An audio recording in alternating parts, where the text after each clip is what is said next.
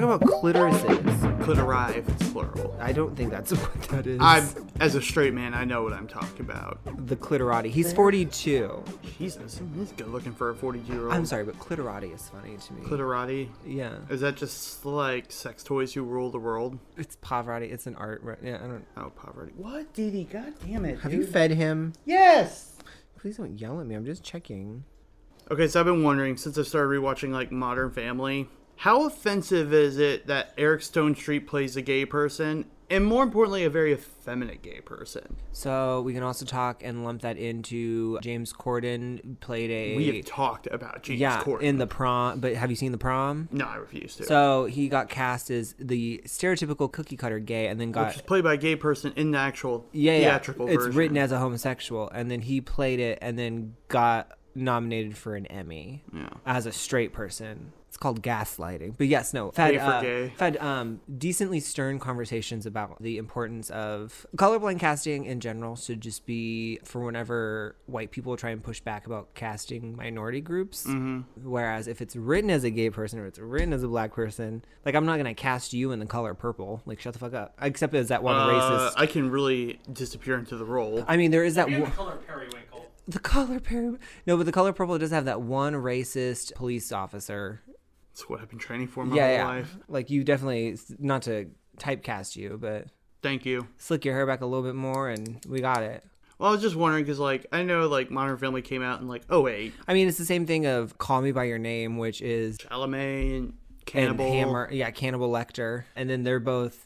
Armie Hammer's married with 3 kids, like. Well, that's what I was wondering, because like. And then then you look and you're like, could you not find any actual gay twink in LA to play the 17-year-old boy that's seduced by a 25-year-old man? Oh my. Well, like the thing I thought of is like not maybe, but like if it was just a role where they happen to be gay and they're not doing these over-the-top flamboyant things and it's played by a straight person. I mean, still an issue, but it's the fact that, like, you have a straight person playing this, like, over-the-top gay, like, a cliche, a stereotype. Well, it's also... And then, like, the whole joke is it's like, oh, look, his boyfriend is actually played by a gay actor, but here's a straight guy, and he's the really flamboyant one. Yeah.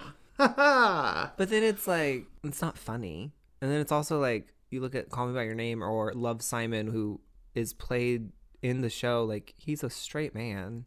I don't know what Love Simon There was only... is. You don't know... Love, Simon was the first... it was made by Fox, I think. I think you're right. And it was, like, the first gay movie for a teen romance movie for a major film company. Mm-hmm.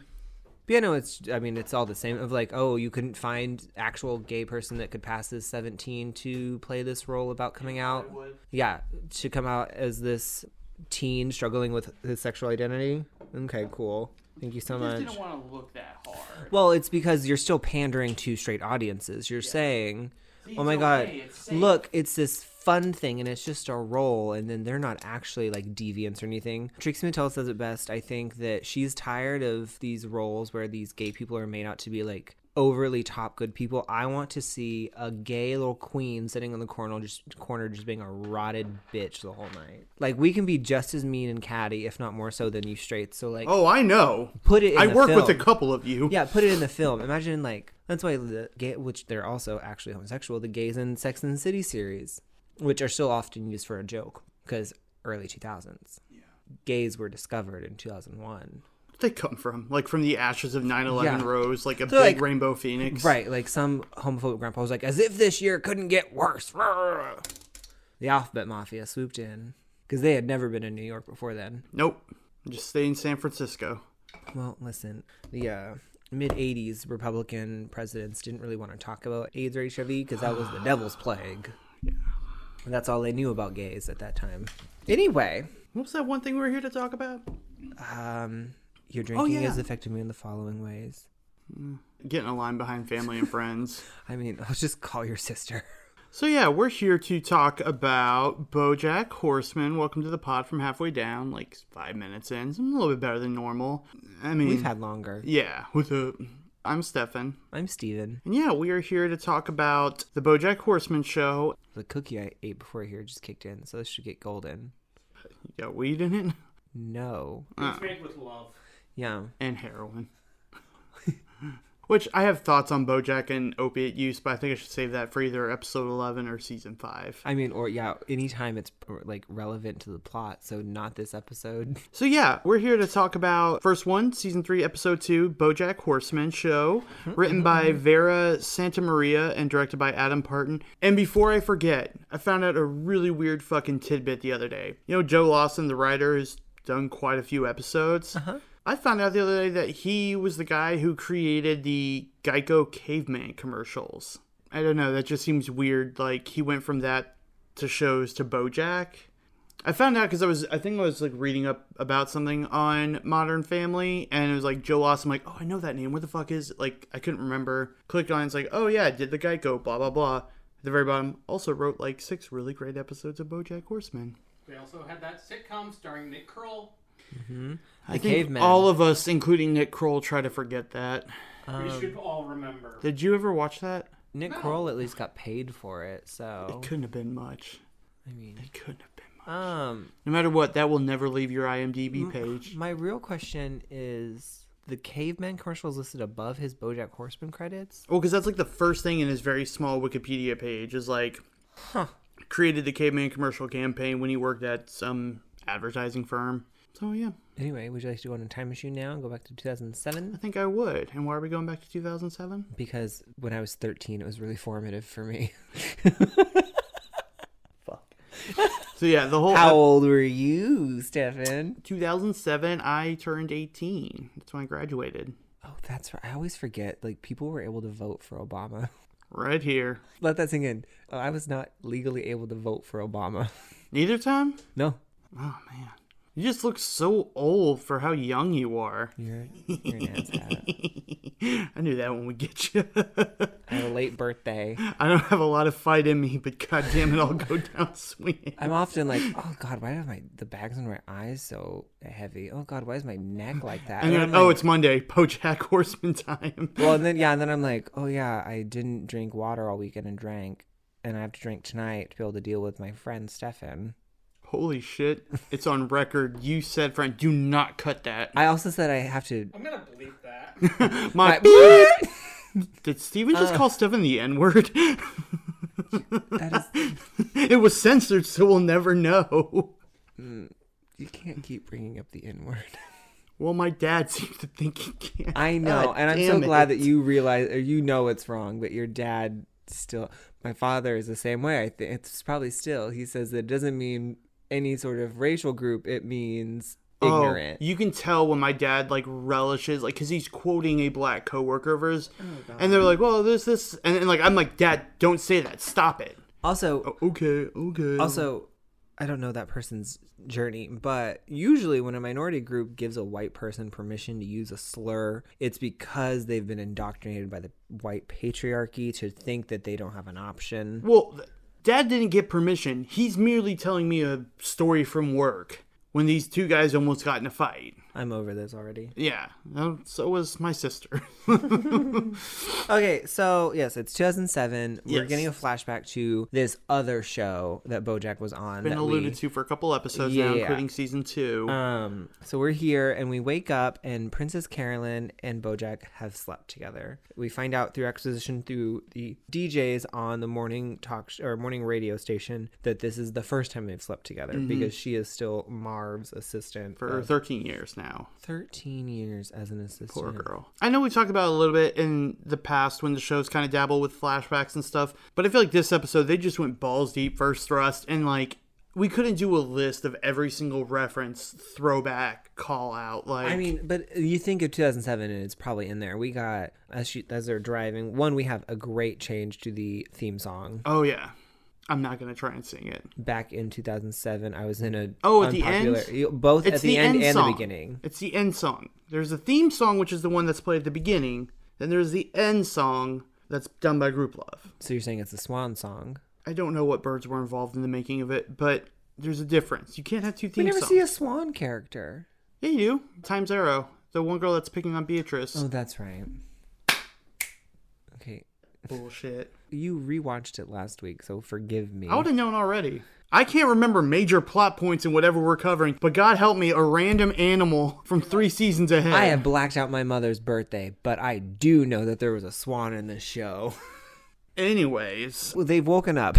Yeah, so the whole episode is set as a flashback to 2007, talking about BoJack Horseman's other show and kind of like aspects of his and PC's relationship where Diane and Mr. Peanut Butter were. And we start getting a glimpse into Todd's kind of the arc that's coming up. I know we've talked about it before where it's like they don't really dive into it until season 3, but we can get into it later. But we can get into it. We can get into it later. If he's so apprehensive about it now, what do you think happened between now or 2007 and present that he's kind of repressed it or not spoken on it? But I mean, because he's still like, it's not like it's like some people are like, I've known, I just haven't told anyone because it doesn't actually matter. He has an actual revelation arc of like, oh my God, I am. I mean, we've seen or it's hinted that like Todd gets in all these like wacky adventures and stuff. Does he have any like true friends? Like so far in the story, like an honest to God friend that he could talk about this or get more of experience, because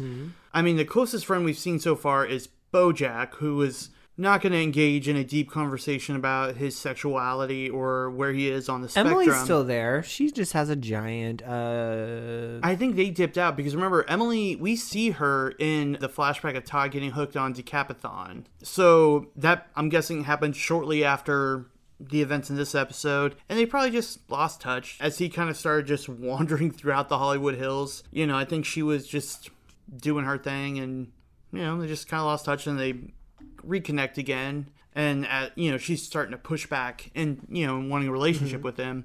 I don't think.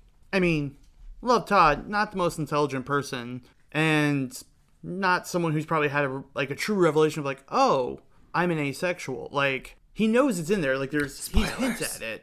Sorry, Gabe. Yeah. And I mean, also, I think that probably makes not the most sense, probably, in the fact that he doesn't have anyone around him to give him which is another point from drag queens that I'll share. Seeing gay people and seeing, like, transgender people and black people and, like, minorities that aren't given a stage or a presence a lot, seeing them on TV does not make you gay or make you want to be trans or mean that you hate white people and love black people more. It just makes you realize like, oh, this is the journey that they've had, and I can now have the language to express myself in that phrase and anything like that. So I think when you start watching TV and you saw a giant asshole on the screen, you realize that you're a giant asshole.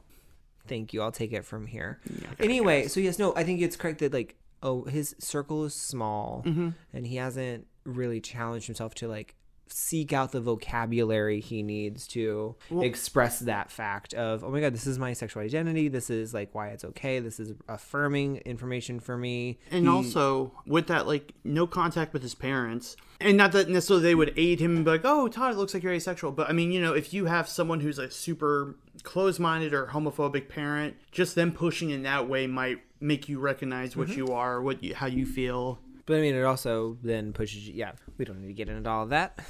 Okay, so my quote for her getting ready as Princess Carolyn trying to convince BoJack to finally take a meeting with Marv to like ask it, hey, what shows do you have for me? She says, it's 2007 already. I gotta get my Uggs on and go to work. Fucking hilarious. Like, my quote was, let's get wrecked and get Shrek. Because popular things, Uggs and Shrek. Oh. And we find out BoJack isn't ready to take another role. It's been 11 years since Horsing Around closed. What kind of gratuities does this man have that he can take just 11 years off? He had to get some kind of back end from it. Something. Because, I mean, at least in the 90s, cost of living was a lot lower. Right, but then, like, he still has, like, a very well-done mansion in the Hollywood Hills, and then... substance abuse. Right, and then this show probably didn't pan out as much as he wanted, so he probably got a small boost from that to keep going into the present day, but I want to see this man's taxes. Let's get the Supreme Court involved. But real quick... They won't do anything. They're chickens. Do you see? He called them chickens. He said that they were cowards. That's the best shit talking on CPAC because the Conservative Political Association is still giving him a voice. Yep, because they want to keep their jobs. Well, because he helped co-found that super PAC. No. Also, quick, Josh Hawley is a rape. Not Josh Hawley. Josh Hawley is an awful person. Madison Cawthorn is a sexual offender. Do not let the wheelchair fool you. He can still diddle. a man that has to say that, hey, everyone's given an unwanted smile to a woman before. You probably shouldn't be concerned or shocked. What kind of smile does he have? I mean, he looks like Two-Face before the accident. So I'm pretty sure that's almost verbatim. The exact quote is, every man has given a woman an unwanted smile in his day. And then this week, we're all shocked that all these people have sexual allegations against him from college. I didn't read up on that. I didn't see that yet. I mean, I know you told me about it earlier, but... Yeah. And he's also used his disability as an excuse for the fact that he can't be a sexual offender. Anyway, whenever you're called the new face of the GOP, I just immediately just assume that you are a horrid monster. Person. Okay, whatever can level up from Mitch McConnell as far as the GOP standards, I assume Darth Sidious is standing behind you going, do it. Real quick, back on the topic of the show. Oh, yeah. How did we even get here? Really dumb question. Okay, so when it first opens up and it's the alarm clock playing and there's like that beat going, that was Rihanna's Umbrella, right? Or like a non-copyright infringing version? I didn't catch that. Sorry. Oh, I didn't catch that. Motherfucker. I just like that song. It's a good song. Okay, you've already said you've watched it 20 times more than me. I'm sorry I didn't catch a 2-second I figured clip. if anyone would know about Rihanna, it'd be you. No, we're boycotting Rihanna as the homosexual community because she hasn't given us new music in a decade. Anyways, continuing. So, as we go through, again, reminded that it's 2007. We're on a drive. Favorite signs for me. Love Amy Sedaris' singing voice, by the way. Oh, beautiful. Right? Singing along to the radio in her little convertible. My favorite signs were refinance if you dare / everything will be okay. Because in 10 short months from this episode in the show, the financial crisis will happen. Yet another round of trauma for our generation. And the world will look at America and say, fix this, it's your fault, or we all die. And China still says, we're still good. Okay, everyone shut up. And then Wii Remote Strap Warehouse. We only have Wii Remote straps. That always makes me think of like a friend of mine who like within a week of them getting a Wii lobbed a Wiimote right through the TV. Which also like just makes me feel old. It's like, oh yeah, the Wii did come out 14 years ago. Like I remember when that was like the big new thing. Mm-hmm. Same with PS3 and Xbox 360. Mm-hmm. And now you play the graphics on it, you're like, what is this 2-bit garbage? This is grandpa games. This block edit Minecraft looking version of 3D. I kicked ass at Wii Bowling. Fun cameos outside of Todd's awkward conversation with Emily. When they're leaving David Hasselhoff Floor Burgers, they bump into Mia, who is currently at Stanford. Yes. Stanford is in the East Coast. But it says it's not. It's a Stanford, right? Stanford is California. No, Stamford. Stamford is in like But then the sweater says Stanford. I'm saying there's two different things. There's Stanford, which is in California. I'm aware, but she's at neither of those. Oh, it's probably her sweater said Stanfurt. It's probably a reference to Frankfurt or something, like a joke. It's like a mashup. But anyway, so she's at her prestigious college. Yes, that she talked about last season. We know what's about to happen. She's going to graduate with honors, and then in 9 years from this, she's going to still get shown up by Todd, who bumps into her on accident. She gives him a dirty look. So I don't know if we talked about, maybe we did in a previous episode, Emily being voiced by Abby Jacobson, who's in Broad City and Disenchantment and other stuff. Love. Mm-hmm. Finally sitting down and actually watching Broad City. So I still need to. It's fun. I mean, I watched one episode. It was good. We talked about this. I'm also dramatic enough that now that I'm watching, I'm like, oh my god, that's the GIF I sent yesterday. Like, because Abby and Alana are just so dramatic that they're the best like reaction GIFs.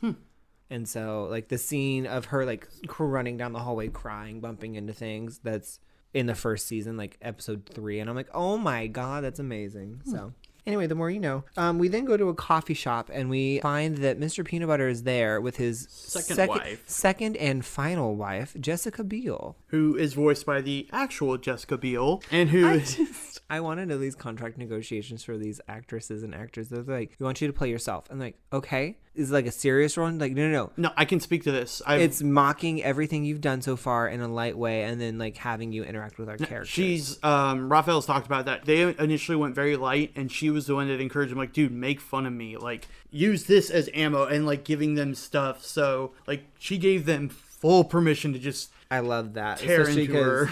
As Blarn, the barista is taking their order, who is actually Diane. Along with Wayne. Wayne is even worse in this than he is in the actual like present day show. Yeah. Hey babe, I'm using that in an ironic way, and you know that, right? That way I can poke at the sexist agenda. No, you're a douche. And what's her friend's name again? I always forget. I don't care. Plain friend. I don't know, but she's playing a Nintendo DS, so she's cool. That's the standard we set. So yeah. I do love her line. White people are the worst, right, guys? Right. Roxy. I did have that note that it's odd to think that in 2007 that was still like a weird enough thing to say, that like they were like, yeah. But now I'm like, white people should pay reparation. We should all burn in hell. Oh yeah. But she's not doing it in like the angry leftist way like we do. No, she's doing the ironic like 2007 way where they're like, haha, we know there was a problem, but we're not going to acknowledge it. Guys, it's cool. I have a Nas album. It's fine. I know what's going on. I graduated college, which means I'm fine. Yeah, there's that. We do get mentioned when Peanut Butter is talking to Jessica Biel. He mentions the seahorse seaborn milk, which I love that it's just this commercial he shot in 2007 is hanging in there. I love that. I think it's hilarious. Just in general, she doesn't like him taking all these weird and random jobs. And he says, no, you have to take every meeting. Michael Vick left me a very strange offer on my voicemail, but I think I'm going to hear him out. Younger listeners will know that, or may not know that, back in the mid to late aughts, Michael Vick, a very famous football player, he went to jail, right? Yes. For they dog fighting. Him and his they're like 6 people or something got convicted, good. Convicted. Good. Spent a couple years, rehabbed, and came back. And he's back in football, right? I want to say he works for Fox Sports now. I would say I think he's a consultant commentator, because I think he got banned from the NFL during all this, like before conviction. No, he played again. He did? Yeah, he played for both Pennsylvania teams. 2 Pennsylvania teams? Pittsburgh and Philadelphia. Huh. That. Both cities that I'll write that in my guidebook that flipped Pennsylvania this last election, so we have to be nice to them on mic, Stefan. Yeah, the 2 listeners were there. They're going to cancel us. I like to think that all of our listeners are probably from Pittsburgh. Seems their vibe. We're angry Philadelphians. Angry leftist that like PBR. Yeah. If any of you are actually from Pittsburgh, I'm so sorry. You seem fun. I've never been. I want to go. But also, so yeah, Jessica Biel is just like really coming down hard on Mr. Peanut Butter. Meanwhile, Diane is excited that she got a rejection letter from the New Yorker and starts trying to talk about like other places she could get published in, while her friends Wayne and Roxy mock it endlessly, revealing that they actually do like the New Yorker. They're just trying to be pretentious. And then act break. What are you doing? Looking at a drag queen. What? Talk about PC and Marv. Jesus, it's not that hard. So we go to Marv's office, where Princess Carolyn has been working as an assistant for 13 years. Marv, have we actually seen Marv in person yet? Uh-huh. Okay, we have Paul F. Tompkins. I fucking love him. I mean, Marv's a horrible person, but like the shit he says is hilarious. So this scene is hilarious. One, Princess Carolyn, what scripts did I read this weekend?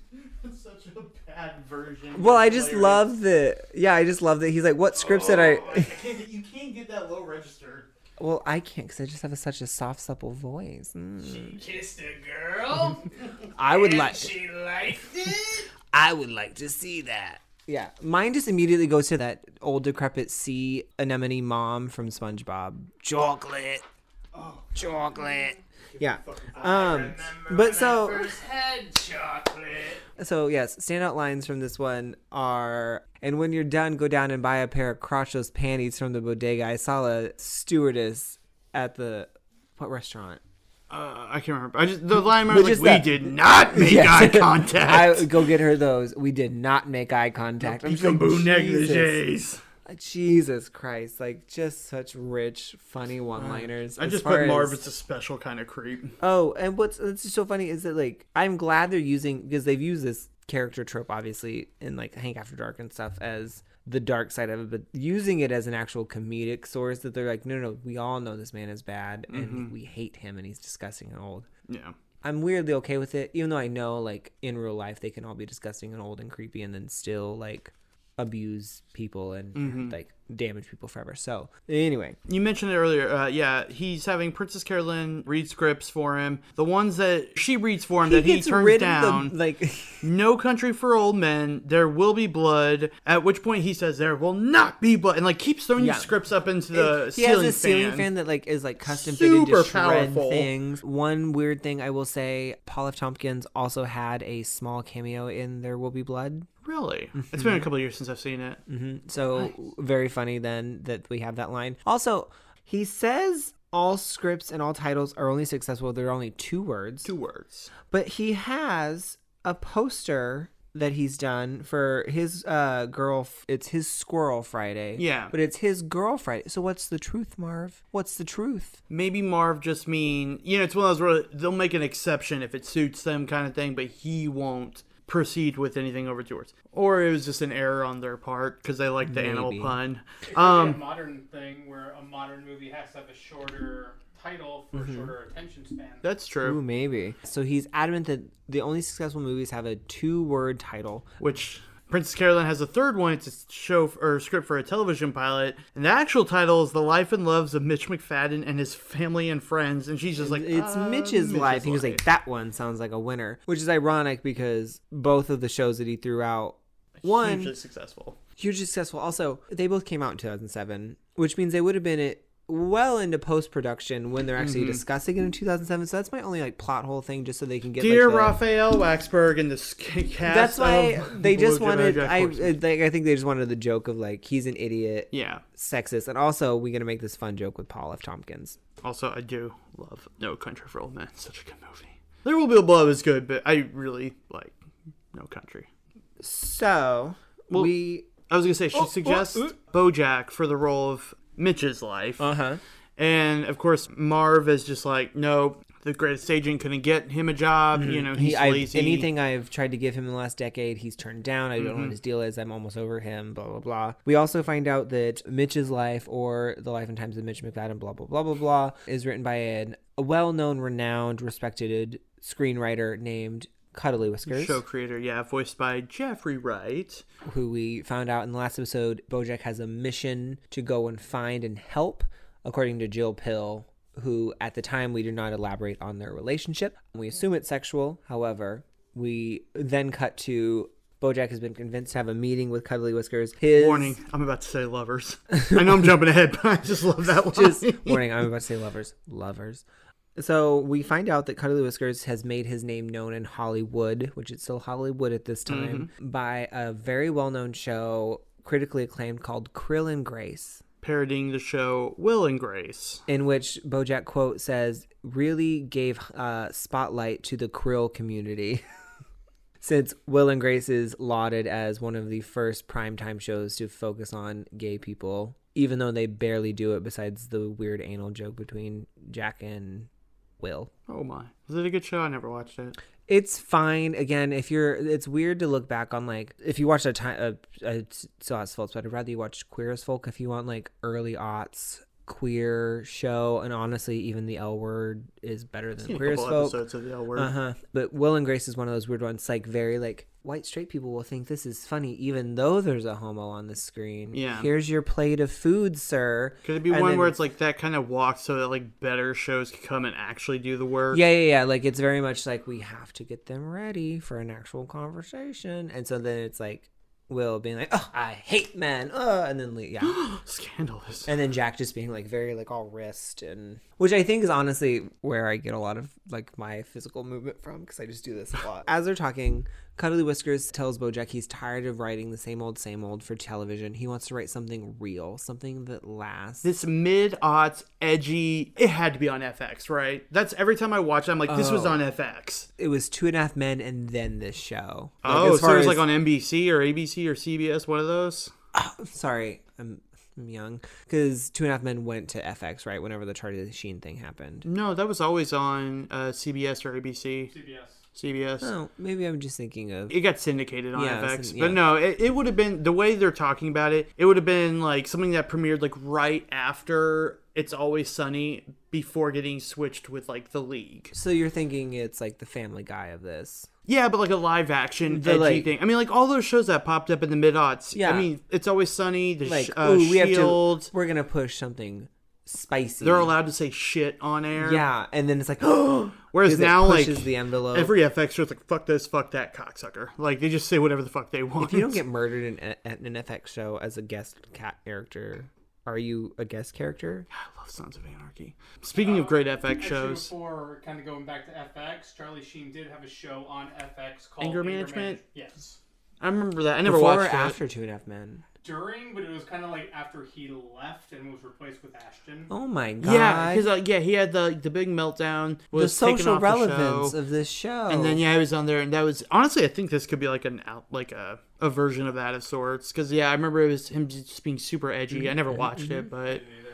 Wow. So Cuddly Whiskers is talking it up. He doesn't want it to be a normal sitcom like he's done in the past. Mm-hmm. And BoJack's getting really excited. And when talking about it with PC later that night, which PC is reading a book called Eat, Spay, Love, which I had to pause and laugh at. I never caught that. It's Eat, Spay, Love. Made famous for those of you not watching by Eat, Pray, Love. The book turned into a movie starring Julia Roberts, in which she goes on a world tour to find herself after heartbreak. Is that the toothy gal from Mystic Pizza? Also, I'm sorry. I fucking love Nick Offerman. Calling Julia Roberts the toothy gal is just mind-boggling to me. That's like something you would see on Celebrity Deathmatch in the mid-90s. It's so just like funny. A weird visual. Funny. Also, this is me being as a weird, just because I love my weird tangents. Have you seen Stepmother? Oh, I love that movie. My parents let me watch that when it came out. Whenever I think of Julia Roberts, I don't think of Runaway Bride. I don't think of Erin Brockovich, really. I think of Stepmother. It was a good movie. It was such a good movie. I haven't watched it in like 15 years, but I really... Susan Sarandon. The one girl from Hunger Games and Into the Wild. Susan Sarandon and Julia Roberts. And Ed Harris, who was in The Rock. Crying and holding each other as Susan Sarandon dies in a chair. She got that medical marijuana. She did. She was sitting there high as a kite being like, my kids are good. I'm just going to lay down. Like, I just remember, because I was young enough and they're like, oh, mentioned snowblowing. I'm like, what's that? What's snowblowing? Now I know. Now we're educated. Beijing. But, yeah, that was a good movie. I remember watching that, with all my, small town family on VHS at my grandma's. I remember watching it on primetime with my aunt when she would watch me. Yeah. I was 6, and that's how I would just sit in there and watch Stepmother, enthralled, and then that night would sneak behind the couch and watch Sex and the City. No one knew I was gay. Sure. My only other note for this little segment as we skip back to the coffee shop is fuck Wayne, which we've already touched on. But this Wayne. Man is just... Actually, ugh, Wayne. Ugh. And then, it's the white people are the worst guys.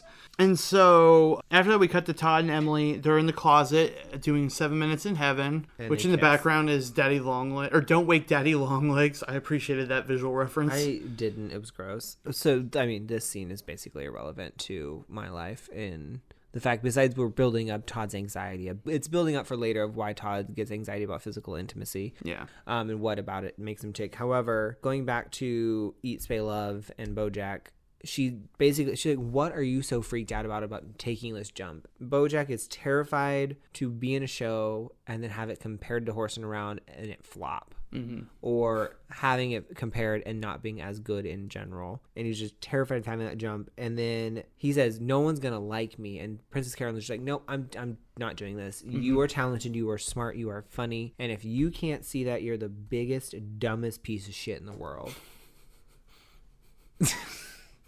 I love PC. 2007. It was a bit less of a refined get your shit together conversation. But it's the groundwork for it. Yeah, the movie star I like speech. to think that the next time she's like, BoJack, listen to my advice. I need to revamp it for my next client though. And then from there the get your shit together talk was born.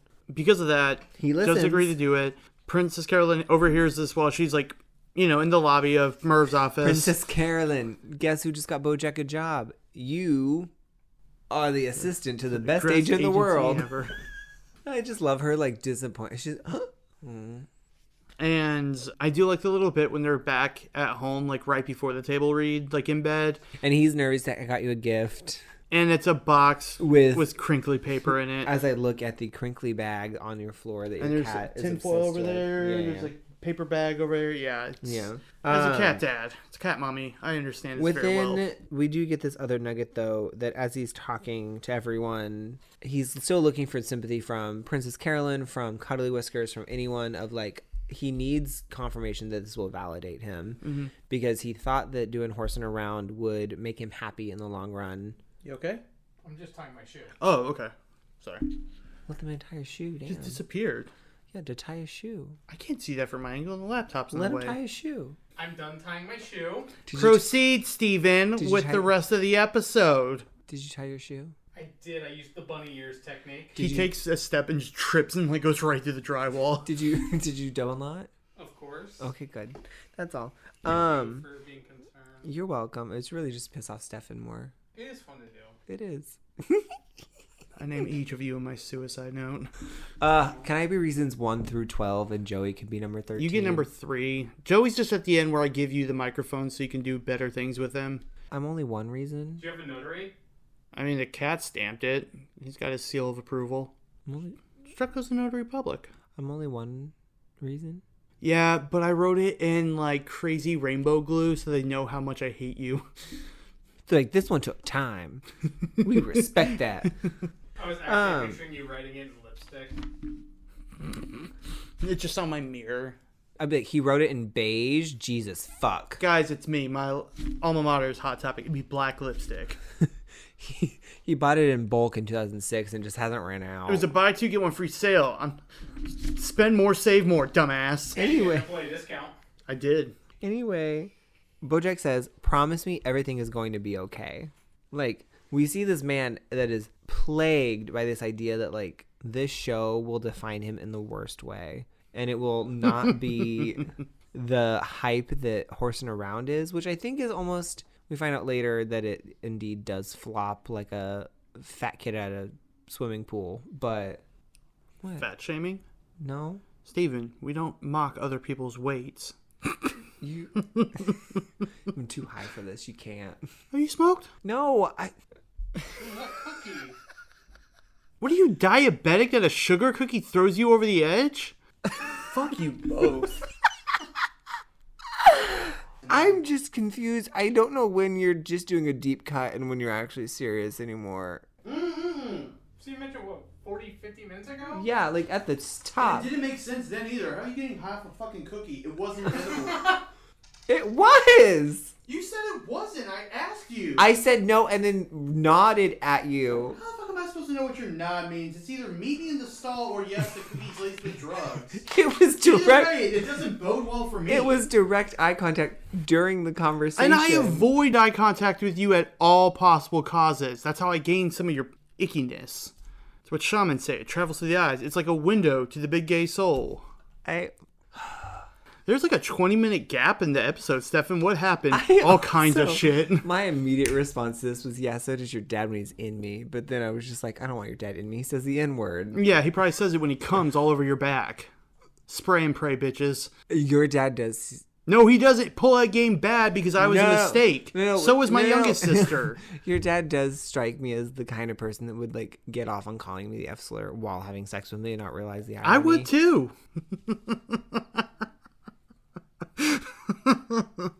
Why do we do this again? Oh, Stefan, it'll motivate you. So You'll be productive. They pitched the show and they're at the craft service table. They're at the table read. They're reading it. Yes. Also, and I bring that up because in the background, amongst the many of visual gags, is koala fornication. It's a parody of Californication.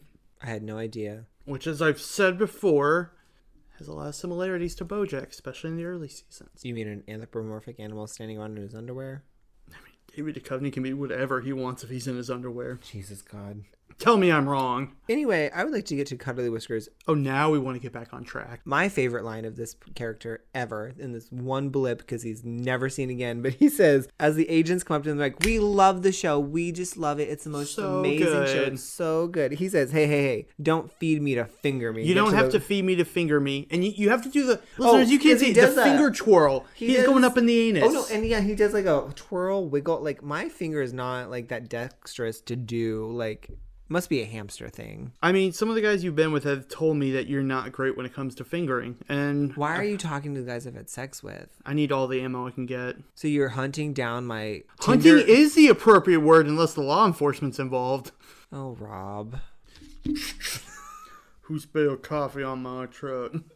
It's coming right at me. What, do you wish he would shoot his load into you? I wish that you could... Cock your gun? No, shove a shotgun up my hole. Jesus, what are you into? I respect it. I don't kink shame. Never mind. Let me get my little gay book. I have so much more to learn. Hold on. Sorry, my handwriting is horrid. So yes, as they're talking, don't feed me to finger me. Just lay on the notes. They have no notes. It's wonderful. They think it's going to be as big as Horsing Around. Mm-hmm. Cut to our dear BoJack Elizabeth Horseman with fear in his eyes as just the music stops. Like he's like, oh shit, what did I do? BoJack Elizabeth Horseman. Yeah. Do you ever not give people like random middle names? I think it's the funniest thing to do. Noted. Like Stephen Carroll Morris is hilarious. I'd be so refined. Like I was a 50s like industrialist. Ooh, and you'd be like 2 R's, 2 L's Carroll. Oh, actually, had someone declined recently that was how their name was. It was a guy. Carroll was their first name. Carol Baskin. He was a convict. A lot of convictions. Carol Baskin Robbins would be a hilarious drag name. Fuck. That's so funny. Would it be inappropriate for me to do drag? So I've had this conversation with a straight before. About me? No, with a straight. I don't think so. Some do.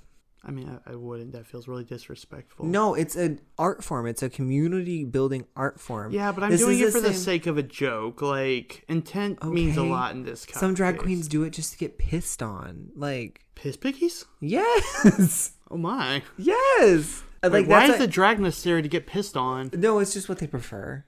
They'd rather be pissed on. So it's not correlated. It just, they like being a drag and they like getting pissed on. I mean, like, they don't have to equal each other to benefit. No, I'm just curious. I'm trying to learn to be more of an ally. I don't think you really need to worry about piss pigs getting allies. Well, and it's that kind of indiscretion that sets our causes back, Steven. Fuck you. I hate you so much. No, but that's a genuine argument of like, that's why some people are like, women can't be drag queens. And I'm like, no, they can. Leave them the fuck alone. Like, I just feel like if I did it, it would be an art wrong. Form that celebrates the queer community and the powerful, beautiful people, specifically queer and also Black communities that have built up everything that we have. And then sometimes people forget that. And then Drag Race fans on the internet call people the N-word a lot. It is a very prevalent issue that gay white twinks are racist as shit. I've heard about this before. Racist ass drag fans. Ass drag? Yes. Yes, the number of like drag race queens that have come up like, yeah, of course, like an episode airs and they sent home like a white fan favorite, immediate racial slurs. My ex once told me when they worked in the food industry that they worked with a coworker who was gay and was upset about a Black queen like winning. Well, or something. but like super racist because there's those racist tropes in service industry. And it was just like she would tell me about this, and we're both just kind of like, again, maybe this is like very privileged for me, but it's like racist tropes in the service industry, and then also but in like straight white someone people, who's like a marginalized person already. So this is what's always baffled me is I don't know how marginalized people can be bigoted against others. It's a prevalent thing. However, it's again going back to the patriarchy, turning them against each other, so that way they don't have to fight the patriarchy. If Black people think gay people are wrong, then they're still gonna hate gay people and not focus on the white straight cis patriarchy. If Asian Americans, which are still Asian hate crimes, are on the rise now because Donald Trump is a fucking xenophobe. They all are. Fucking all GOP are fucking xenophobic asshats. But if the Asian community is told, oh, you're the token minority for the longest time, they're still going to demean Latin Americans and Spanish Americans that can't speak English very well. One above somebody else. Yes. You pit like a hierarchy. Yes, you pit them against each other so they don't focus on the fact that you are causing institutional drama of their lives. And then it's a whole thing. So, yes, so it's very easy to fall in this pitfall of, she's Black. And then it's like, okay, now we're here. That's a bummer. Which I realize is like a very unnuanced way of like addressing that. But it's a big bummer, yes, but yeah, you dig into it like why is, and then white you get people are the worst, right, guys? And then you get into the fact that intersectionality can't win because of that, because then you have a Black trans woman or a Black gay person, and then you're like, oh, they're double set against by the system. Wow, look at me coming in with the random nuggets of actual information. Qualifornication, that was a pretty fun visual gag. hate you with... Not more than I hate myself. I would rather douche with Dawn dish soap than talk to you another Jaundice soap? Like your liver's failing? Dawn dish soap. Does that not work good for anal cleansing? I'm pretty sure it says on the bottom, don't ingest it in any way. Definitely has the generic. Yeah. And mine says go for it. Shove it up your butt if you want. It's a very weird asterisk mark. He has actual jaundice dish soap. Like, yeah. John, Jawn. My skin's like flushed in yellow. Like Jawn dish soap. John dissed me and then just discharged up my ass. Oh my god, you were very obsessed with anal tonight. I learned it from you. I learned it from you, mama. A bad show tune reference, but anyway, that's also misquoted. But anyway, so as we find out later, Jessica Biel has this weird friendship brewing. Okay, with I did not know she was with Justin Timberlake until watching this. They have a kid.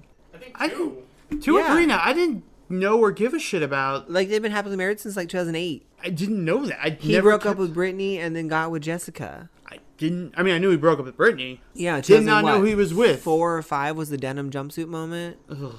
The way his singles are is he's just a happy bachelor with Timbaland and Pharrell. Maybe I don't know. Anyway, yeah, so she has this weird friendship with Justin Timberlake. And as Peanut Butter says, yeah, I'm so happy you have a really supportive friend. You should do all the things you and I don't do together. Like go to the park and watch tennis. Tennis makes me so mad. Why don't you just catch it? Yeah. And as we find out later, one of the things she does with Justin, she doesn't do with Mr. Peanut Butter, is have sex. Because we got a real Mr. and Mrs. Smith moment going on here. 2001, by the way, is the denim. Ooh, much earlier than I thought. For you, Mr. Did that cause 9/11 or did 9/11 cause that? Stop going back to 9/11. It was a few months before. Oh. So they were justified. The jury's out. In the attack. Stop it. I love that denim suit moment. I'm surprised. I've seen your outfits before. Funny, I've seen yours too. Yeah, but I'm not the one who prides themselves on being so fashionable. I know what I am. I can look in a mirror and see the truth. What do you see? God.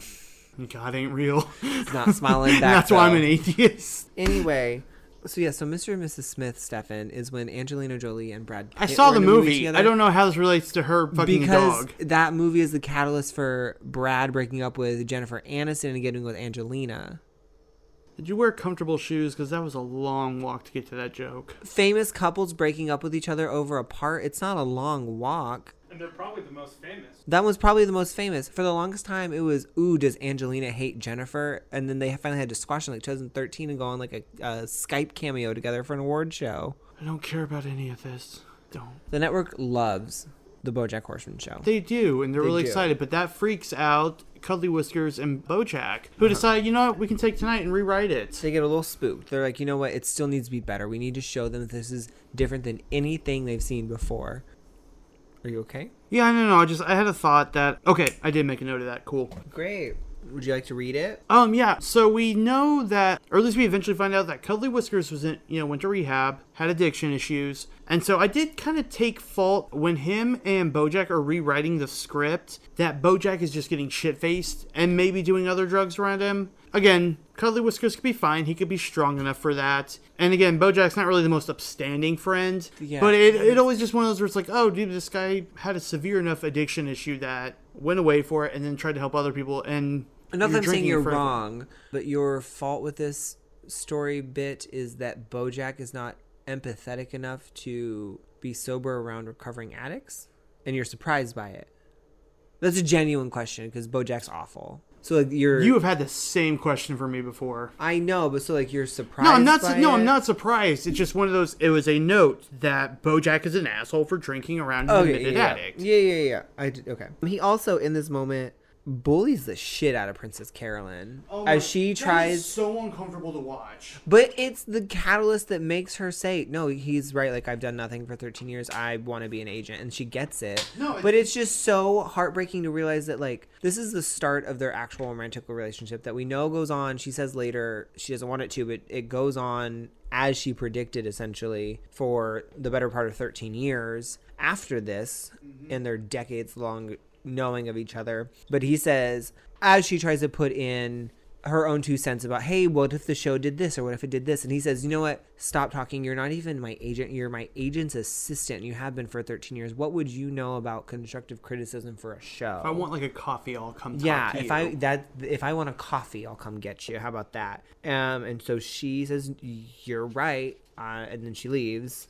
Again, you're right. It brings forth a good change, right, but it's still so fucking hard to watch. It's still so hard to watch. Then you still know, like, even though she says, like, we're done. I'm your friend. I will support you. For 9 more years. I don't want to be romantic with you. And then still falls into that pitfall of... And you know what? Princess Carolyn has a lot of faults. She does, but I think it's the...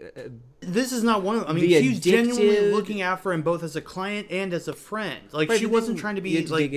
The addicted mentality of BoJack Horseman just evolves and mutates people that much when they're around him that long. Oh, yeah. They're like, I don't see the problem with, like, saying, like, I want to have a family at 40. Now I'm 40 and I've had sex with BoJack for every other year for the last 2 decades. No, I mean, I'm not saying, like, I'm surprised or, like, I'm shocked by it. It just still, it sucks. Because, like, we have seen when Princess Carolyn can be manipulative and vicious and cunning. Here, I feel like was a genuine, like, I feel like if you take her back in 2007 versus where she is at in any of the present day scenarios, like, being an agent has morphed her, has changed her, has hardened her. Like, she became okay with being a single mom or a single person at 40 with no family. Mm-hmm. Here, though, there is much more of a benevolent side to her, and it's getting kicked in the side by BoJack. Yeah, and so when she finally tells Marv that she wants to be an agent, he gives up. He just gives up, but then also he's like, how are you going to be an agent? You're a woman. There's no word for it. What are we going to call you? An agentess, like a mistress, just an agent, dude. Or an agentrix, like a dominatrix, which...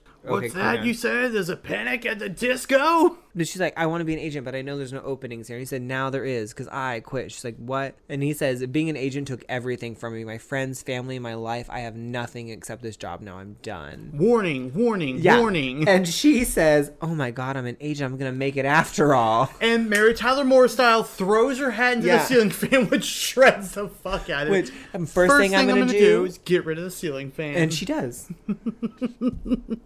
Okay, I know we've like gushed over him, but Paul F. Tompkins here primarily Marv is like a really just silly with a lot of dark undertones, but like silly comedic character. Yeah. But when he does hits that low register where he just has that like moment of realization of just like like damn, Tompkins gets it. He gets it. Yeah. We then go to the brainstorm of Cuddly Whiskers and BoJack Horseman, which the only thing stupider than this thing is when PB and Todd brainstorm. Like, again, stop leaving straight white men in a room together to because Jesus Christ. Do we know Cuddly Whiskers is a straight white man? Find just straight men in general.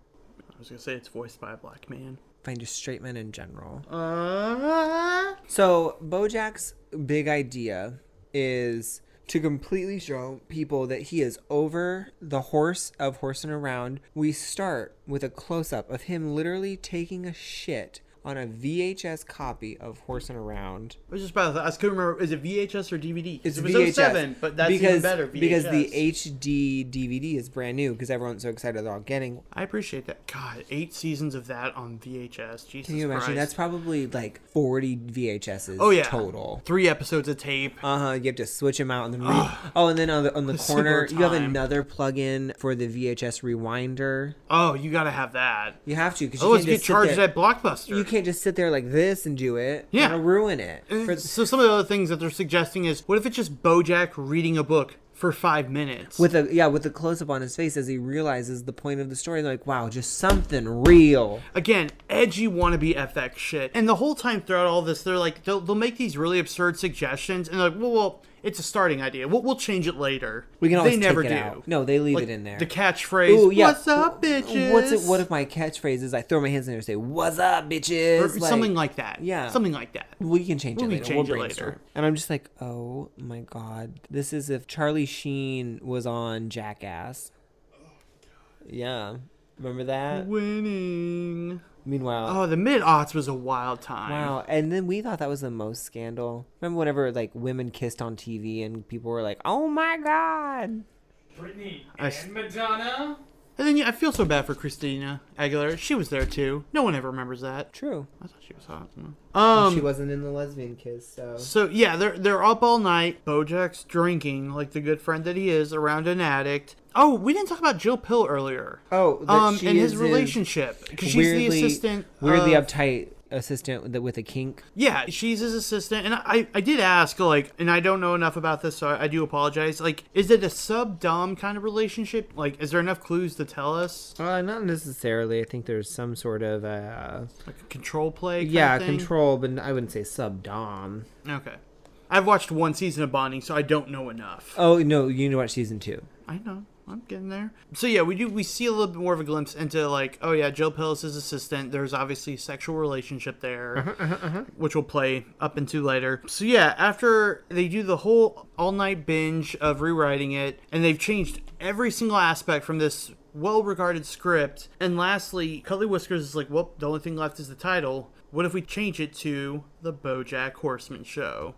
As just kind of a final... fuck you to the execs, fuck you to horsing around, all of that. And then from there, we act right over to Todd and Emily are making out in her dad's bedroom. Earlier on in the episode, made me happy, Emily mentions like, oh, my dad's real scary. You guys know The Sopranos? Yeah, that's him.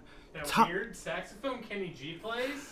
Good call. So Todd takes this as, oh, Emily's dad is a mafioso. But as they're making out, like, Emily's like, hey, dude, do you want to have sex? And Todd is reluctantly, half-heartedly like, oh, okay. And then all of a sudden they hear a car and a door slam. Her dad's home. And she starts freaking out like, oh, my God, my dad. And Todd's equally freaking out because he thinks like, oh, he's a mafioso. And then Emily's like, no, dude, he works on The Sopranos. He's an editor. You need to go. I mean, at one point, Todd just screams, oh, God, that's even worse. He must be so desensitized to violence and nihilistic rumination on the banality of evil, which sums up Sopranos well. So she gives him a film reel of the final episode of Sopranos for him to lower shimmy himself on out because he loves shimmying. And here's the thing, viewers, if you don't know, the final episode of the series finale is renowned because, without spoiling too much, there's a cut to black, which made a lot of people think that HBO went out, that there's something wrong. No, it was intentional, and it was awesome. Fuck the detractors. Here in BoJack canon... Okay, so that's my thing. That was so good, done once. Now others try to do, like, a different thing on it, and it fucking sucks. Who else has done that? So you don't know, you're just making broad assumptions against pop culture and TV. Oh, forgive me for assuming that if it works once... Anyways, if it works once in Hollywood, they try to repeat it until it dies. Good save. In BoJack canon, Todd is shimmying out with the final reel, and he rips off the tape, explains the cut to black, at which point he yells, Tony marries Dr. Melfi, Mamma Mia! Fun fact, the actress who plays Dr. Melfi is later on this season as Dr. Janet. So Todd shimmies away. The most important thing, though, is just the origin story of Todd's hat. He was wearing a purple hat this entire episode, and then he wears Emily's yellow hat. You just 9/11 my brain. Right on. So yeah, from there, do we need to talk about the PB fundraiser? Jessica Biel breaks up with... Actually, yeah, we need to talk about it. We do because... John Edwards. Yeah. Ugh. Mr. Peanut Butter is hosting a political fundraiser in North Dakota. It's out of state, right? No, it was in California. Was it? Oh, Diane sorry. Yes, sorry. He says in a anyway. He's hosting a political fundraiser for an up-and-coming candidate who had just announced his running for the 2008 presidential Democratic nomination. Yes. And his name is John Edwards. And you want to take it? He says, let's make this man president so he can touch whoever he wants. Because he's saying, Mr. Peanut Butter is saying, like, oh, I was speaking to John Edwards' aides the other day, and she kept gushing about how much often he touched her. John Edwards... It's not that she was gushing, it's that she was pleading for help. And I'm going with PB's vernacular. Sure. No, not I know. That's right. No, I'm correcting PB, not you. Oh, okay. Yeah. Oh, yeah. Sorry. Yeah. Fair enough. John Edwards had a scandal befall. Scandal makes it sound like he didn't do it. John Edwards, while his wife was terminally ill with cancer, was cheating on her and got caught. With political aides that he was basically telling, you don't have a choice because you work for me. You John can't Edwards tell or I don't get to be president. And that is shortly before he dropped out of the race for presidency.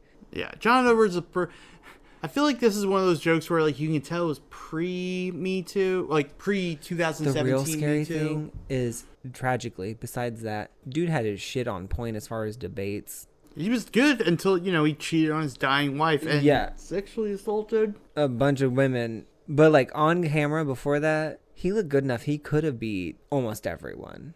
Clinton got cheated. I'm sorry. Because she was showing emotion on stage. We didn't like that in 2008. Cry. They're the president. Yeah. What happens when you get that call at 3 a.m.? You have the nuclear football next to you. What are you gonna do when you get? Do you remember? Score. Who was it that literally brought up her menstrual cycle? It was some Fox News junkie. It was like, what is she gonna do when she gets a period? I'm just gonna assume all of them. Probably, it's true. The women, the men. But it's just, like, baffling to think, like, which it's still an issue now, but all these deep cuts of, like, oh, nothing's really changed on that front. Cool. I love that. Got it. Our country is a festering hellhole. Anyways, backstage at the fundraiser, Jessica Biel breaks up with Mr. Peanut Butter, and she's like, fine, like, without him prompting, fine, I will go marry Justin Timberlake, hence me Wikipediaing who he was married. So Mr. Peanut Butter's left there just kind of like, oh man, bummed out, because that's the most emotion he can show. And Blarn shows up. Diane's there, and because she's doing a cater waiter gig with Wayne and Roxy, and she kind of, like, comes up and talks to Mr. Peanut Butter and is just like, hey, you know what, I think it's cool that you're putting yourself out there, you're taking gigs, like, you're not caring what other people think. And he's like, oh, dude, that's fucking stupid. Who cares what other people think? And she's like, oh, dude, I really agree. And he's like, oh, thank God, I was scared. Now, the main purpose of this, besides really getting us their... I'm not using the phrase meet cute for a number of reasons. At one point, Mr. Peanut Butter, he's like, oh, hey, can I change out? Because we talked about this before. He's wearing the t-shirt with the tux on it, which I did never own. I would risk my family's life, because me risking my own life doesn't mean anything. As he's taking his shirt off, I guess he's ripped for a dog, I don't know. And Diane says, hey there, Delilah.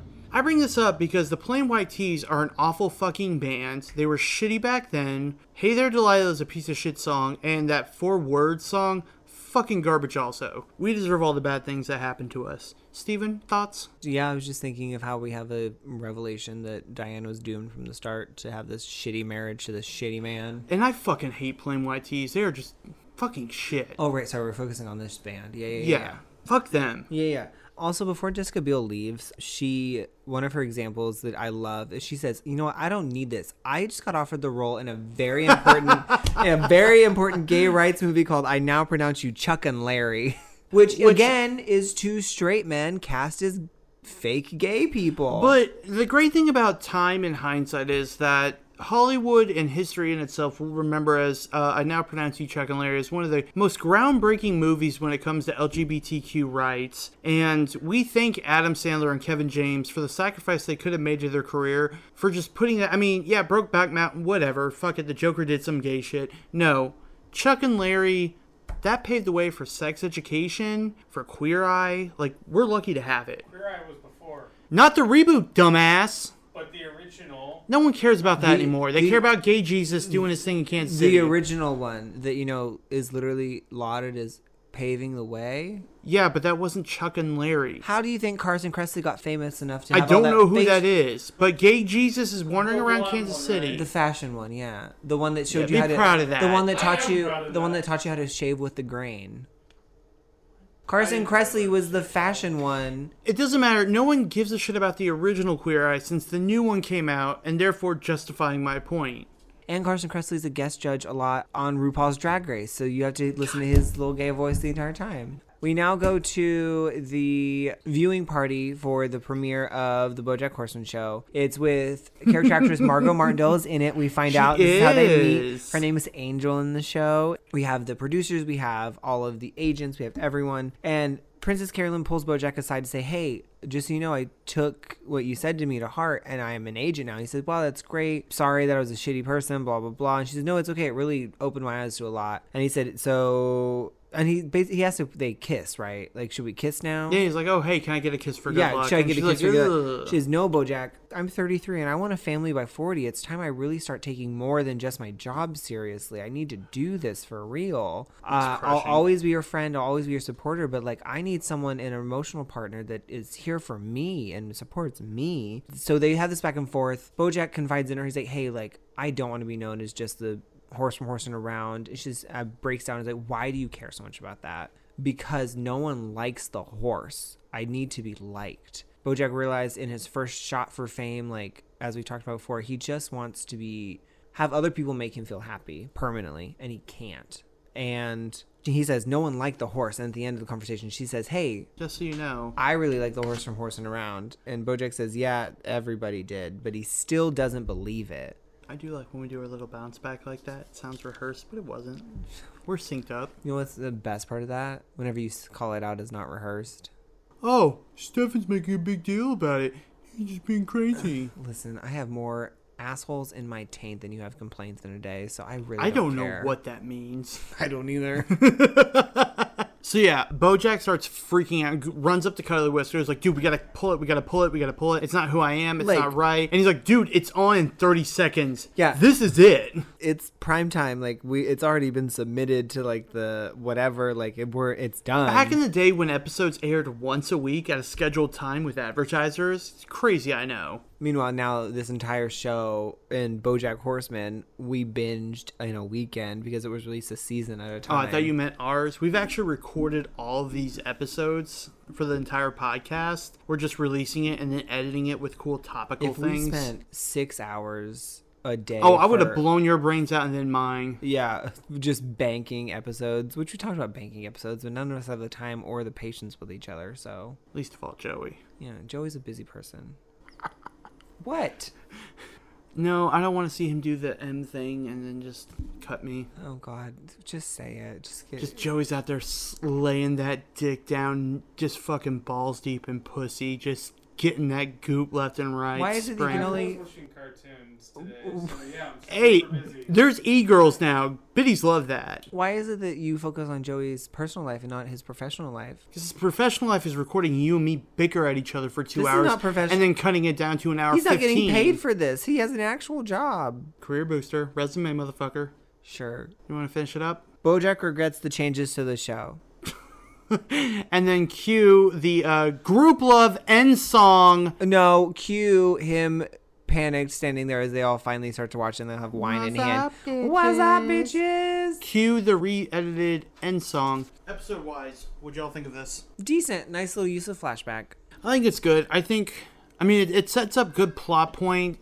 Or not plot points, but it strengthens the foundation of what we have and like who they are and motivations and whatnot. Mm-hmm. And if anything, at the very least, it just shows their, I guess, comedic prowess as far as animation and writing, as far as references and whatnot. I just enjoy, because they do this again, and each time we do a flashback episode, we still get new information about a character. Mm-hmm. We're 3 seasons in, we're still getting new information about each of these characters. It just makes sense. Like, it's not like a retcon, and it's not like that doesn't really click with something they've said. Like, it's cohesive. Well, and I think, like you said a while back, is season 3 is when Todd and PC start really getting fleshed out. Mm-hmm. They're not just side characters. No, they can hold their own segment of the show and are like integral to it. And here we're getting it now. And it builds up to, because 4 and 5 and less so in 6, because 6 is like the downhill slope of the roller coaster that it so focuses on BoJack. Yeah. But 4 and 5, that's when like Todd and PC and even Peanut Butter start having their own episode arcs where it's not Diane, like BoJack and Diane are very in them. Like, it's mostly the Amy Sedaris and Aaron Paul just leading, like having the most lines, having the most scenes, just delving in and just destroying it. I'm thinking the episode with Todd and his stepdad breaking the fact that no one really talked except for Todd. Mm-hmm.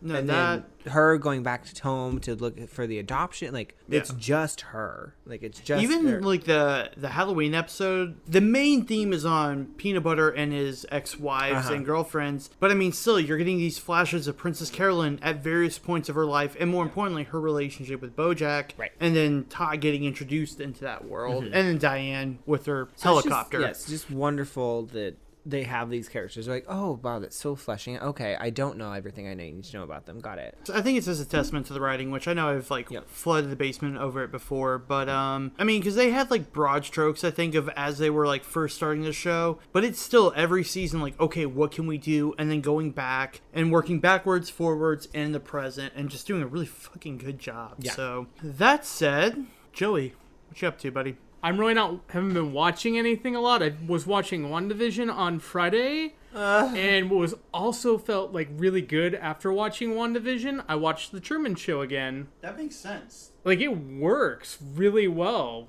Like, watching essentially the opposite of WandaVision. I was mostly confused because I was like, how did you feel good after watching that episode? Because I had flashbacks of BoJack watching that. It's all trauma. I genuinely was crying. Whenever, like, just the flashback of her breaking in, like, I'm seeing him right now. And then I showed you were getting here, but so in the scene of Infinity War, when she kills Vision... Yes. He says, it's all right, I won't feel pain, I only feel you, and she shatters the gemstone. And then later, when she breaks into the sword facility and touches his head, she says, I can't feel you. Like, interconnecting, like, that's her, like, love line for each other the whole time. Which, I said this earlier, like, when I first saw Infinity Wars, it doesn't really... I didn't like that, because it felt like such a shitty Deus Ex Machina of, like, she killed him, never mind. Thanos just comes in reverse. The problem fuck you. is in the movie, which I like that they're taking this mini-series like side plot point to of introduction. I wish they would do it more because Infinity War was so fast-paced. Yeah. Like, they 80 different characters all doing shit and you love all of them. They open... Because, Infinity War, like, hey, we have 34 main characters from this that are all in the same movie right now. The opening scene of Infinity War is her and Vision just getting yanked around London by the two aliens. And then it's just like, okay, like, this is a lot. Like, it doesn't have the pace for that emotional bandwidth. And I mean... Especially for characters introduced 2 movies before that are listed as non-mainless actors. We have a quorum. Can we all vote? Elizabeth Olsen fucking gets it. Well, we're not judging her look, Steven. Kills it acting-wise, and is gorgeous. Kills it. Absolutely. She's amazing. If you haven't seen the Netflix movie Kodachrome? I watched that when it came. Can we watch it? I truly haven't seen her in It's so good. It's a great movie. Yes. Kodachrome. She's great. And it's got Ed Harris from Stepmom and The Rock. And The Truman Show. Oh my god. Oh, he wasn't the director. Good lord. Fucking Ed Harris gets it. That killed me. Okay, so... Uh-oh. I need to be ramping up my insults. I know that look. No. So when Monica breaks into the Hex and gets rewritten, I saw a TikTok about this that it gave me chills. But it's a black woman pushing into the expectations and reality of a white woman to still achieve her strongest self. Kamala Harris. No. Oh, that's where you're going with that. Kamala's not on TikTok. I meant the metaphor. No. It's just like... Oh, okay. Yeah, like a white woman trying to change and like keep out a black woman. She still pushes through based on her own facts. Kate Rowling. And then just the words and like of her mom talking and like the Captain Marvel. However, I will say I think Monica Rambeau is going to fucking whoop Captain Marvel's ass as far as like... Okay, not in a physical fight, but like in the comics, Monica Rambeau comes before Carol Danvers. Yeah. So it's like, okay, like, but I think it's going to be her and fucking Scarlet Witch. So they're going to just be like, we love them. And we're like, who are you? And Brie Larson will be like, I'm the strongest Avenger. And we'll be like, okay, calm down. I know I talked about this last time, but I'm slowly going through the chronology. I did watch Captain Marvel again last time. Great movie. However, again, it's just a weird comparison between the two. Photon is going to be great. I don't know what that is, but... Monica Rambeau's character's second name. Oh, cool. Because she can see electromagnetic pulses and turn into energy. Oh, sorry, we were talking about that last time. Yeah. All right. Hey, yeah. She's going to be great. Steven, what have you been watching? WandaVision. Rewatched all of it. Nice. Just to get ready. Probably do that this week for the season finale, or series finale. Watching both Drag Races, UK and season 13. You have to get over your fake hatred of drag. So, Drag Race, WandaVision. And coming back into the actual aired part. Oh, yeah. Sorry, spinning back into that. What you guys will actually hear me talk about. Just blank all, or just a loud beep for 15 minutes. Please stand by. And just these cool digital like photon effects of our faces of us just like holding alcohol. I truly think, because they didn't do it last episode, I think they're gonna do it again for the finale, and I'm just gonna fucking like break my TV. What? I think they're gonna like for the finale, like the cut to credits this week finale of WandaVision, they're going to do another "Please Stand By," or someone's going to say it. Like they're going to get. I thought they do that every time, and then I just skip forward to the hidden credits. Or they're going to get like real fucking meta with it and be like, Doctor Strange is going to appear at the end, and Benedict. It's just Kevin Feige be like, "Thank you for giving us your money. Yeah, please. I can pay my mansion now." That's all I wanted the trailer for Endgame to be. Is just you will give Tony Stark more money. Yeah. His contract ends, so I need to really finish strong. Thank you. But yeah, no. And then I also finally finished my 4th book of the year. I'm a little behind on my reading list to get to 27 by my birthday, so I need to hustle. But I'm very excited. I'm currently reading. I just started Uncomfortable Conversations with a Black Man. I feel like it's all in the title, but what's that about? It's very good. It is. Let me get the Emmanuel something. Let me get his last name. Emmanuel. Keep wanting to do the philosopher, Immanuel Kant. I'm gonna say his name. It's Acho. I'm gonna say it's Akko, but Emmanuel Akko. Maybe something. The white person would say "achoo." Yeah, oh, that's silly. But so he starts out the introduction as, "Hey, this is an invitation to everyone that wants to learn and have a conversation about Black people, and with questions you don't feel like you can ask, but that I will answer for you as long as you are someone that's not using them maliciously. Come to the table." And so that's where I'm at. Yeah, no, it's really great so far. He's talked about his, he grew up in Texas in a really affluent suburban neighborhood, went to a really well-known private school in Texas, and then so his entire life, he's like, I didn't realize that, like, whenever people looked at me and said, "You don't talk like you're Black," that was racist. I hate when fucking people say that. Yeah. So he's dug into, like, his own realization. He's like, I didn't realize, like, whenever people said, "Oh, you dress really nice. Where are you from?" Like, the racial undertones. He's like, I never outwardly got called the N-word or, like, blah, blah, blah at school. But happened to mine. Constantly had the same things of just the undertones of racism my entire life. And I never realized. Speak really white. Can I touch your hair? Yeah. Your hair's really fancy. How'd you do that? Right. Like, actual, like, racially aggressive things that, like, some people are like, "That's not racist." No, it is. So that's where we're at now. I'll keep you posted. It's a very, like, I'm very impressed. That sounds very excited so far. I've heard great things about this book. Before we switch topics, I had a question. Steven, when you do your book list, does it start, like, on your birthday or January 1st? So it's the calendar year. Okay. So I tried and finished, like, last year I finished all of my 26 books. My birthday is November 26th. I think I finished my last one on November 5th. Okay. What? Not saying it. Nope. Say it. Nope. Say it. No. Say it. No. Say it. It gives you ammo. Say it. Okay, so I'm very, stressed because I have 11 through 26 haven't come out yet, so we'll see how they go. Oh, you have it all mapped That's out. Like really presumptuous. Oh yeah, like I've already mapped out, like I picked like 3 genres or like 4 genres, and then I'm like, I want X amount from each, and then I go through the gay boy manga ones where it's just right. Like... So there's like 12 LGBT novels, 3 political novels for Black authors, blah blah blah. So I'd like to think it's your white guild that's like, I have these quotas to meet.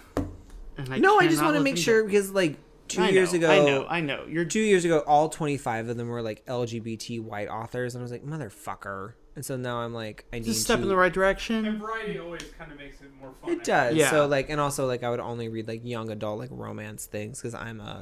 Ooh, Harvey Weinstein's autobiography. This should be a thriller. Jesus Christ. Okay, I'm leaving now, whether or not we sign off. So. Ain't no one asked me what I'm doing. I'm Stefan. What are you doing? Don't worry about it. I'm Stefan. Stefan, what are you doing? No, I'm Stefan. And I'm Archduke Ferdinand. Goodbye.